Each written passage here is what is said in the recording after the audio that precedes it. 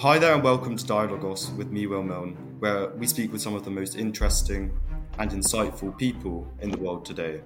Today's guest is Niklas Frank, a German author and journalist. He is perhaps best known as the son of Hans Frank, the Governor General of Poland during World War II. And Niklas has dedicated his life to researching and strongly criticizing the crimes of his father and raising awareness about what the Holocaust did. So, Nicholas, thank you so much for joining me for this interview. Um, so, first of all, would you be able to outline just briefly who your father was and what memories you have of your father? Were they sad memories, happy memories? Do you have many? Yeah. How many hours you have time to tell, to tell all this? Yeah. My Sorry. father, Hans Frank, born in 1900, was the deputy of the Führer Adolf Hitler during our occupation of Poland as a governor general. And so he was politically spoken responsible for every killing of anybody on this soil then. I myself born in 1939, so I have only few memories about my father, and one who for sure saved my life was that my father did not acknowledge me as his son, but the son of his best friend. And there was a scene in the castle of Belvedere in Warsaw where I was running around the round table, always trying to get into the arms of my father, and I was crying, and he was always on the opposite side, telling me, "What do you want? You are a little stranger in German, Fremdi. What do you want? You are not belonging to our family. What are you doing here?" And I really was crying. But then you only have two choices. You can become a physically and psychotically wreck, or you build up a healthy distance. And the second subconsciously happened to me. I didn't like my father. On the other hand, it has burned the only lucky memory together with my father. I was going into his bathroom and he was shaving himself, and then he put a little of the foam on my nose. And this was the only friendly scene. The last scene was when we visited him in the Nuremberg prison shortly before the verdict came out, and all my siblings, myself, and also our mother knew that he will be that he will get the death penalty. And I was sitting on the lap of my mother and was looking through the window. Behind, he was sitting beside a white helmet American soldier or guard, and he was lying to me, saying, "We will soon celebrate in a happy way Christmas at our house at the Lake of Schliersee in Upper Bavaria." And I was thinking, why is he lying? He knows that he will get the death penalty. Why is he lying to me? So it was also the last scene very disappointing for me. Um, how so? The relationship between your father and Hitler, when did that begin, and how close did it get? Was it a purely working relationship? Was it a friendship? Yeah. I would say during the years before Hitler became Chancellor of the German Reich in 1933, he was very close to him because he was his personal lawyer in Munich and around Germany. And there he was very close to him. And he really was falling in love to the Führer. My eldest sister once said, "Our father loves Hitler more than his own family," and it was right. And after Hitler took over power, my father was politically spoken a dead person. Uh, but then suddenly he got the call after we invaded Poland in 1939. He became the call from the Führer. He should take over the governor general. And I really very often was thinking why Hitler did this. And the only answer I found was Hitler knew exactly the doggish character of my father. Said this guy would never make any problems to his program, for instance, killing all the Jews around Europe. Um, so tangibly during World War II, what did your father do? As in, what did his role actually entail, on a His day-to-day role, basis? his role was he was a top guy in the government general. Yeah. So he tried to have every responsibility for everything what's happening in the government general. But the true power was with Himmler, was with the SS. But he was responsible, and he knew exactly what happened in all the camps where we killed all the Jews, Poles, Ukrainians, and all other kind of people around Europe. So he knew exactly, and he could have tried to resign because he not really had the power in the government. But he was too much in love with Hitler. He was too much in love with his Mercedes. He was too much in love with his wonderful address. Wawel means castle, Krakow, Poland, and he has a weekend castle, and he has a castle in Warsaw, Belvedere. So he was someone, and but he never tried to resign. Did you did you or your obviously you were very young, but did your how big a presumably your family knew everything that was happening. Obviously, you were a small child, but I, I, did your family I know that this was happening?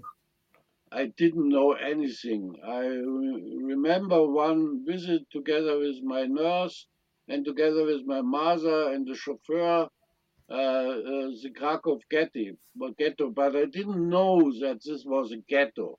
I was surprised because of all the sad people around me and about the sad children my age who was walking around or just staring at me at the big Mercedes and at SS guards. And uh, later, I went when I grew up. I went to the nurse Hilde. She was a wonderful Bavarian girl, and asked her, "This are the flashes in my mind. Could you tell me?" And then she told me that was in the Krakow ghetto, for instance. So, growing up, you mentioned a castle earlier.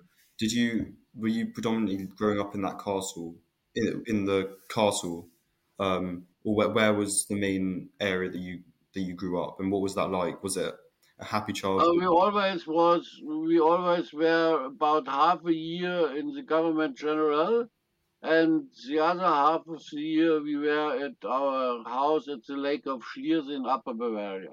Oh, okay, yeah. And what was that like? Did you have everyone sort of serving you and giving you everything you wanted as the child? For sure. We had our own servant, and I never experienced to be hungry or to experience being bombed and all this kind of had. So it was a wonderful childhood I had on a lake of blood. Hmm. Did you ever meet Hitler or any of those high up figures? I don't remember. No, you I don't. don't remember. Yeah, I would say I didn't meet him yeah. personally. what was your mother like? Obviously, she's her husband's this high ranking Nazi officer. Was she of the same ideology? Did she support what was happening?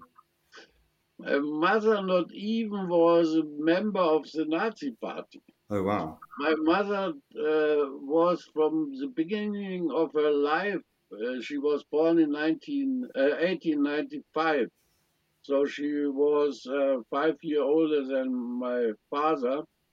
And during the First World War, for instance, she had very happy dealings with German Jews, taking furs and other things in to sell them with a bigger price to have some money for her family. And these relationships with the Jews she had till 1933 made a good money with the Jews. And from then on, she loved very much to be one of the Reichsdamen. And she was not interested in educating her children. She was always away. She had an own car, an own chauffeur, and a lot of girlfriends around. And she led a very luxurious life till to the end of the war. Then we suddenly were the family of a mass murderer, and no money was left, no castle was left, and suddenly we were very poor, and which I really admire at my mother. She immediately said, "Now it's over. Now I have to try in a hostile surrounding to feed my children, to bring them up," which she did. And it was a heavy time for her. And so she died very early on the 20th, on my 20th birthday, on the 9th of March in 1959. And so I have a different relationship. My father, I really despise. My mother, she never did anything for her Jewish friends during the Third Reich,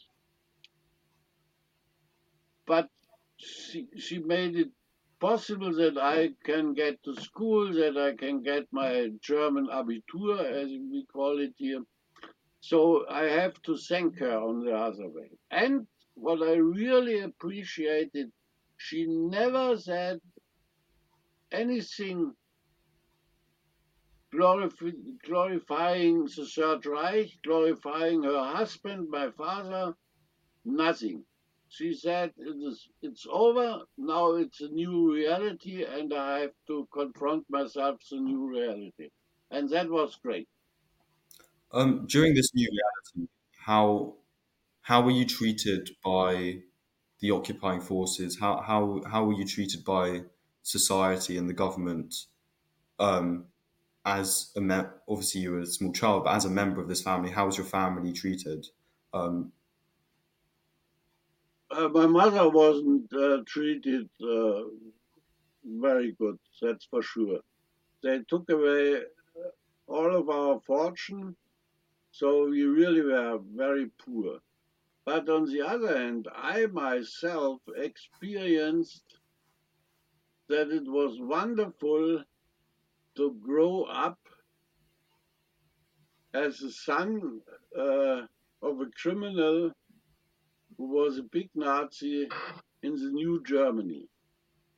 Because so many old Nazis who were at this time still young made a new career in the so-called Bundesrepublik Deutschland, and it was really great when they found out that I'm the son of the innocent Hans Frank. They always gave me money or they gave me some meals or so. So it was really positive to grow up as the son of this mass murderer. Um, at what point did you begin to hate your father? So obviously, did that start when he was alive? Did it start when he was killed at Nuremberg, hanged at Nuremberg, or was it later on that you began to despise and realize the atrocities that he'd done? It was strange from the very beginning. Everybody in Germany has something to do with the war. Fathers, sons killed at the front or bombed out of their houses. So every child could compare. But if you have a father who was in prison, who was shown every day in the newspaper as a defendant, and then he was hanged, this you couldn't compare. So that was a difficulty in my young life. But on the other hand, the name Frank was like Müller, Becker, Schulze. It was not a famous name like Goering or Himmler. The children of Himmler and the daughter of Goering, they really had big difficulties. I never was asked when I said my name that somebody says to me, wait a minute, Frank, are you by chance the son of the butcher of Poland, as he was called by the Americans? No, never happened. Um, so you start researching your father's life. When does that happen, and what spurred you on to do that aspect of your career? I was always very curious. Till nowadays, I am very curious. So I asked all the relatives and then all the former girlfriends of my mother, old ladies then, and because I was curious about the true life of my parents, and also to find out maybe that my father was hiding or has hidden some savings of Jews or other people. Hmm. So I was interested. And the other thing which urged me to ask all the people was the new Germany, because I always knew in all my meetings with other people around Germany, there is still a big anti-Semitism. And that made me very furious. And so I tried harder to find out what kind of a father he really was. And this was ugly in a certain way. Hmm. Emotionally, how did it feel uncovering so many things about your father? Did you have a really intense emotional reaction? Did you feel just really depressed, or was it? Yeah, how was that? Now, I never was depressed. Hmm. I never felt guilty Hmm. that I was the son of this guy. I always was furious about what he has done. And since I'm nowadays 84 years old, more than ever, because Germany is again being in the same kind as we have been before the Third Reich started. We are very anti-Semitic people, and we are now offending everybody who is fleeing to us, and it's really horrible. The situation right now, in my mind, in Germany is horrible because the Germans never let the pain which we, the Germans, have distributed about millions of innocent people that come to our own heart, to our own soul. So we are still a people without any mercy. Just for someone obviously who lives in the UK, not overly familiar with what's happening in Germany, what is specifically happening that you see as a rise in anti-Semitism?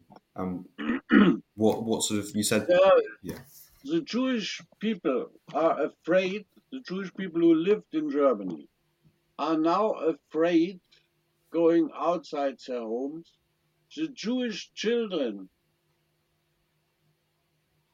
are very afraid of visiting their schools, the Jewish schools we have here in Germany. The houses and flats are painted against with a swastika or with sentences like Jews go home or something like this. It's really unbelievable. Hmm. Has your so I assume your work that you've done throughout your career has been with the not just looking back at the past, but also looking at the present and the future. And you've always the purpose of it has been to remind people of what happened, so that it doesn't happen again. Is that the purpose of your work? Would you say? For sure, for Yeah. sure, that we will not repeat the Holocaust. Yeah. But we are my newest book, which came out in October this year. There's a title again prepared for killing the Jews. It's not the exact title. The exact title is Zum Ausrotten wieder bereit? Question mark. Yeah. And I have a lot of examples which are now happening in Germany, which is the same years during the Weimar Republic before the Third Reich started. Yeah. Was there a specific point at which you realised that this should be one of the focuses of your career, or a, was it decades later, or was it always a desire of yours? No, it was when I met my my wife. She became my wife then in 1962. I told her once upon a time I will write about my father. So it was always inside me. Yeah. But on the other hand, I swear to myself, I will never give my father the chance to ruin my Yeah. life. So I started to write when I was nearly 48 years old. I was journalist. I was with Stern magazine and had a very good time and also very busy time. And I loved my wife. I loved our child, and I loved being around in the world during my profession as a journalist. It was a great time, but in the back of my mind always was this father ticking, ticking, ticking. And I gathered you carry a photo of your father around. Is that true? I think I read that somewhere. Yeah, when I wear my jackets, there's a photo of my father when he after the execution, together with photos of my beloved ones, our daughter, my three grandchildren, especially my wonderful wife. Uh, she died 1.5 years ago, and it's this picture I found the first time in 1975 or something like this. Here and there, look at him and see him now smiling all over his face because he's not dead. He's back in town. He is back in Germany. He's back influencing with his bloody ideology German people. Yeah. And how did the rest of your family go down your road and seek to bring awareness about what happened? Or I had four siblings, and three of them repeated all their life. Our father is the innocent victim of Hitler, Himmler, and the victorious justice in Nuremberg. They never acknowledged anything against my father.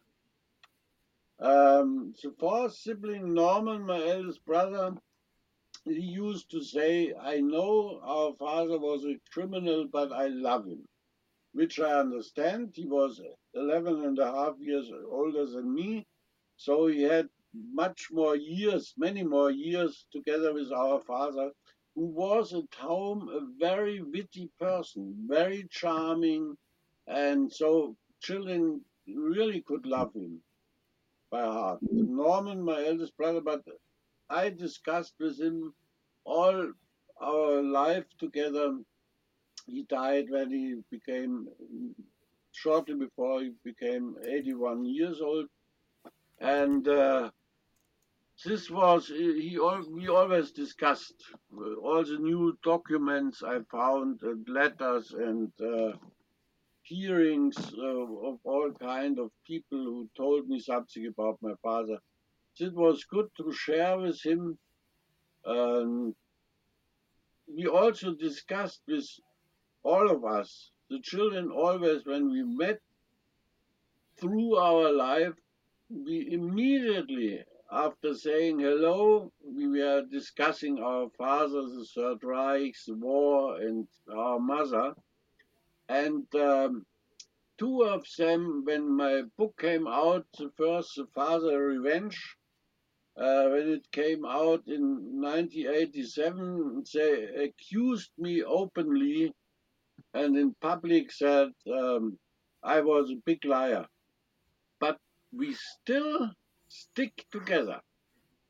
We, I, I never broke up, and also they broke it up. They hated my book, and but were still with me, and we were still living. When we met each other, we lived in different parts of Germany through our professions, and I always thought, what is the reason that we still sticking together, besides all the arguments we have, especially against me. uh, and I think it was our hanged father, because it was not to compare with all the other families, as I told you before. The speciality is you have a father who was a mass murderer and who was hanged. And so this is something which made you staying together, I would Hmm. say. Um, have you met many other children of senior Nazis, and do they have a similar? You haven't, no. I guess they probably do. They keep quite silent about it. Oh, most of them were defending their fathers. Yeah, yeah, I can imagine. So that's like, I guess, do you get loads of? I guess your courage is in the fact that someone you would so connected to biologically, you've had the courage to stand up against that, which is quite hard. Was that because you're No, going against? it was not so hard. Uh, no, No, I think it's below. I am not responsible that I was born into this family, no, so you have to deal with it. yeah, And the first shock I got, and this shock is still living in me, was in the autumn of 1945. There came newspapers in Bavaria printed by the Americans. And there were a lot of pictures of dead bodies in concentration camps, and also bodies of my young age then. And this gave me a shock. And always was written under those photos Poland. And I thought Poland is ours, is the property of my father. And suddenly there was a connection. My father, Poland, my happy years in Poland and these dead bodies. And this was really a shock. My eldest brother Norman, by the way, also had a look at his photos and went to our mother. My father was then already in Nuremberg, and he said to my mother, uh, "Mutti, if these photos are true, Fatih will not have any chance to survive." And he was right. Yeah. Nowadays, what do you do? Do you do much in order to raise awareness for the Holocaust? Are there any events or memorials that you take part in? No, as a journalist, I I wrote articles around the world uh, for Stern Mm, magazine, but I always was a defender of yeah, democracy. But I never told, especially we have to defend our democracy. Something like this it doesn't occur. You are a democratic yeah, journalist, and you are writing your articles with this background for sure. yeah. But on the other hand, I just have built the only honest. Have I sent you a picture of my No, but I'd memorial? love to see it if you. I haven't seen the photo. So, because I am so fed up with our German anti-Semitism, and we have built about 254 monuments for our victims around Germany. But I think the English word is hypocrisy or something. Scheinheilig in German. You have to find out the word in English. And I have built up for 25,000 euro a monument with a big crocodile's tear weeping a big tear, and under is a text written, "The only honest monument for from us murdered Jewish children, women, and men." And this was a big uh,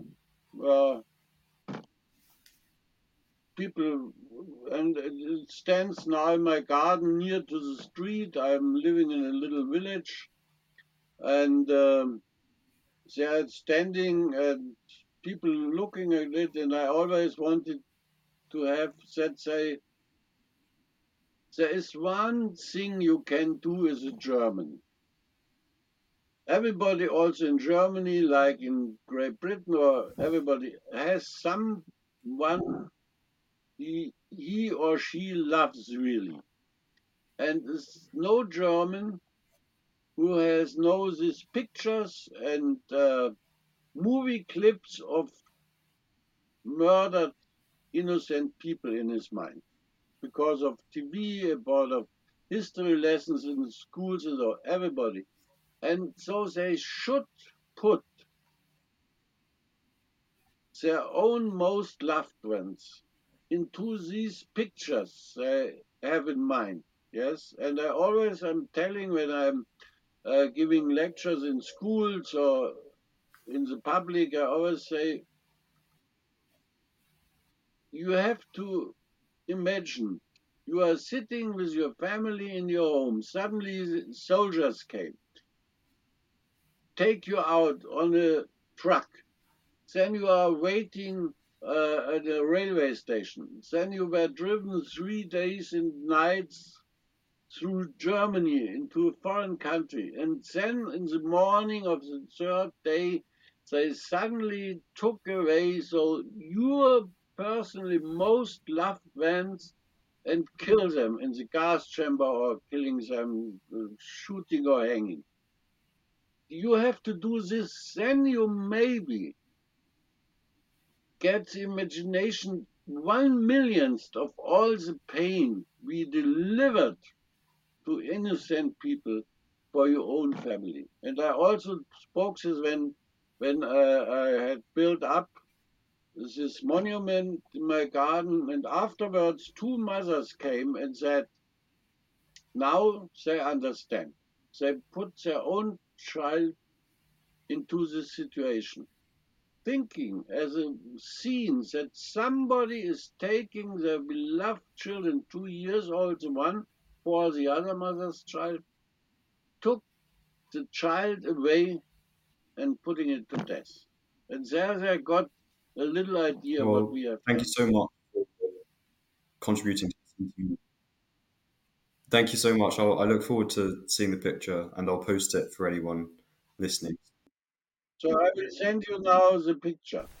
Thank you so much for listening to that interview with Niklas Frank. I hope you enjoyed it. Keep an eye out for more interviews. Next week should be very interesting. It's an interview with Darrell Bock from Dallas Theological Seminary.